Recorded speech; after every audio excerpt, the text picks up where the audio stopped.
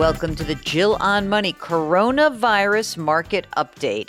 Well, looks like we had another rough day on the Wall Street. Recording this Wednesday at 4:46 p.m.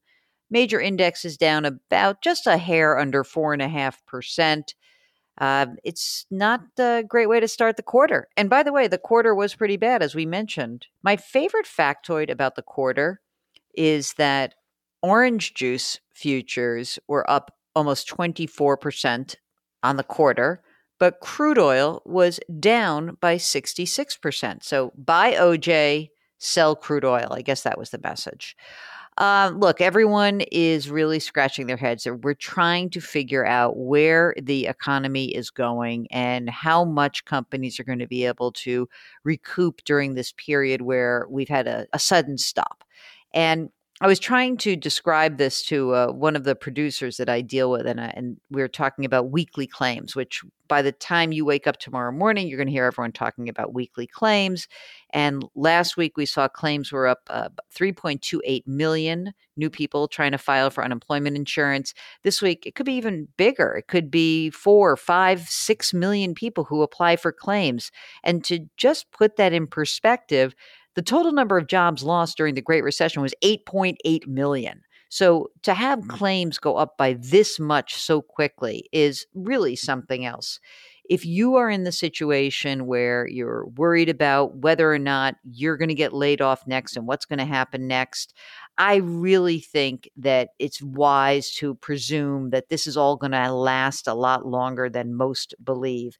When you look at your own financial situation, try to do what economists do, which is assume the worst case scenario. And if you don't have the worst case, you are pleasantly surprised. And isn't that better than the other way, which is you hope for the best and it does not occur?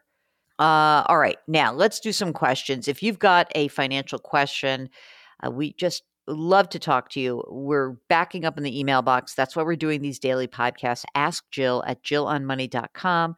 Ask Jill at jillonmoney.com. Mark posts all of this stuff on YouTube. Of course, I don't know that because he's so smart and I don't know anything about that. But I got a YouTube question from JN. Is there any advantage to taking $100,000 from my 401k? There's no 10% penalty at this time, right? Because of the CARES Act, and use the money to invest in my brokerage account. Of course, I would repay the $100,000 in the next 3 years. Thank you for answering my question. I don't think this makes a heck of a lot of sense. I'll tell you why. Leave the money where it is because you're invested already. It's in the 401k. It's not like you're leveraging it up. So no, I wouldn't do that. I think that's probably a pretty bad idea. Mark just made the comment, look, the money's already tax deferred. Why would you even want to pay the taxes? It's a convoluted idea. I think you're trying to think of like a clever way to end run this. The clever thing is that if you can put more money into your retirement account right now, then go do it. You might be very lucky. Okay, this is from Rachel. Subject, avocado toast, #millennial. Gotta love that. I recently started listening to your daily podcast and I have some questions. What do we do as average millennials? I'm 33, my husband is 35. We've got 2 kids, ages 3 and 6. Overall, we have a negative net worth if you consider our student loan debt of about $25,000 and our 2 cars. We just paid off our credit card debt totally. That's great. They make $150,000 a year. They live in an expensive suburb outside of Seattle. We were able to make our rent comfortably. We've never been able to save very much. We've spent too much on avocado toast purchases over the years. We're spending less now. We can't move due to my son's special needs in the school district. A few days ago, I looked at my rapidly dwindling retirement account from my last job, and we cashed it out. We will get about $18,500 of the $22,000 that was in there. We decided it was more important to pay off our credit card debt than keep the money in the retirement account. All right. You did it already, so what am I going to say? My husband's retirement account has $10,000 in it. He already has a loan on that. I contribute 4% to my retirement account. We're doing okay, better than a lot, but what do we do now that we are essentially starting over? Should I stop contributing to my retirement account so we can focus on saving for a house? No, you should not. We were just starting out during the last recession. My husband lost his job at this time. I'm feeling nervous we're going to go through all that again with kids and expensive rent. We can live off my income, but I would have to get another part-time job if he loses his. Okay. So let's take a deep breath, Rachel, because she also asked about a financial advisor. I think that if you have a match and you're putting 4% to capture that match, that's fine. You can do that. Don't put more than your 4% in. We've got to pay down that student loan. And maybe right now, while both of you are working, well, let me do two things. One is we want to focus on your student loan, but we also need to give you a cash kitty. We got to give you some money that's in the account. So you've got to really be very clear that you need to be saving money every month. You've got to have an emergency reserve fund. Don't worry about buying a house. Who cares? Just forget about it. As far as an advisor, you don't need a financial advisor.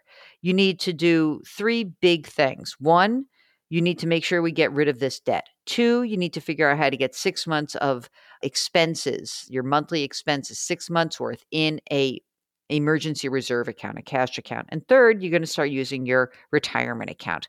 That's it. You do not need anybody to invest that $10,000. That's a perfect case for a robo advisor or for just putting money into a index fund with a big company. Okay. Chuck writes he's 70 years old. He says with his Social Security and money market accounts, he should have enough to maintain his current lifestyle throughout a reasonable lifetime, 20 to 25 years. He's got 50 grand in a Roth, in a money market. He says, I understand I can take that money at any time with no income taxes, use it as I please. With that in mind, I've picked about 10 stocks and 2 Vanguard ETFs to invest in during this drastic drop, which I feel like we're at the bottom. Okay, hold on, Chuck. Why are you don't have to take money out of a Roth IRA. You would just invest in those assets inside of the Roth IRA. So he's doing it for his granddaughters. You don't need to actually pull the money out. If you've got the money wherever it is at that money market, if that money market is somewhere else, move it to Vanguard and buy the funds you want to buy. Don't pull it out. Leave it in and invest the money inside there. Tammy writes, I'm wondering if you could give me some advice where unemployment is concerned. I've been trying for over a week to call because I'm not able to apply online. I got a message to call. I've been out of work for 2 weeks and have no income. Oh, Tammy. So what I think you really have to do is you got to get to someone who has a computer. You must, because I don't think that you are going to be able to manage this. The phones are overwhelmed. So there has to be somebody who can help you out. Maybe there's a community center, a friend who can just work with you. I think that you can't do this by phone. It's going to be nuts. Ellen wants to know what's the impact on the 2020 tax refund, federal and state, with a stimulus tax? No one's talking about the impact of this. Should I reduce my tax withholding? Well, first of all, if you're due a refund, then file your taxes and you'll get it. And if you got a big refund, then yes, adjust your withholding so you can hold on to more of your money throughout the year. That's great. Matthew writes, my income in 2018 is too high to qualify for the stimulus relief check. I haven't filed for 2019. I was married in August of 2019, which would, as I understand it, qualify me to receive a stimulus check. How can I inform the government of this? How about if you file your 2019 tax returns? And you know what? If you owe money, you have until July 15th to actually pay that bill. And if you are due a tax refund, and you'll get on the record and you'll get a stimulus check as well. So go ahead and file. Mike writes he's got 5 rental properties. He's worried about tenants not being able to pay their rent due to the virus job losses. Based on current stock markets, wise to borrow against my 401k to pay mortgages or stop paying them? Mike, this is really important. You call your lenders. If they happen to be Freddie Mac or Fannie Mae mortgages, then you're going to get some reprieve. So go and tell those lenders that you want to make sure that you're on the record that you have properties, you're not collecting rents, and you want some help. What they're probably going to do is they're going to say that you can actually just tack the months on the back end. Okay. Joyce writes, I'm a loyal listener and more savvy because of you. Thanks. My husband and I are 66 and retired.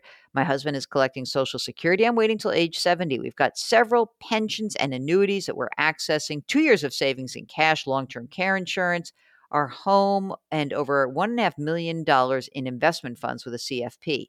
We are conservative with our investments. Here's my question.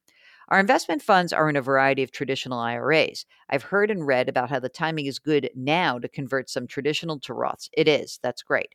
Now that we're not working, taxes we would have to pay to convert the funds is manageable. Our CFP has told us the best way to spend down our investments is first with taxable funds, then tax deferred, then finally Roths. We don't know the future, but we will leave some of the money to our son, blah, blah, blah, blah, blah, blah, blah, blah, blah, blah. Yeah, convert it.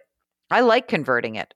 I think it's great. I would convert it, make sure you stay in a decent tax bracket, but I'm all about the conversion, and I like locking in the tax liability when your tax liability is lower. That seems great to me.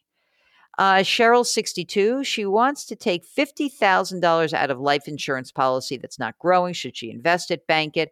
Earns 40 grand a year, no pension, no retirement. I'll make 1,500 at my full retirement age. My planner wants to invest it. I'm scared to death to lose it. I have an IRA with 4,000. Okay, Cheryl, let's presume you don't need this life insurance, because that's what we're talking about. If you take the money out of that and you're so scared of losing it, then just buy some CDs and just forget about the financial planner. You don't need the financial planner. Maybe just keep that in cash and build up that cash reserve, because that's going to make you sleep better at night. And I think that's really important. Okay, Sheila writes, subject line, thanks and take care.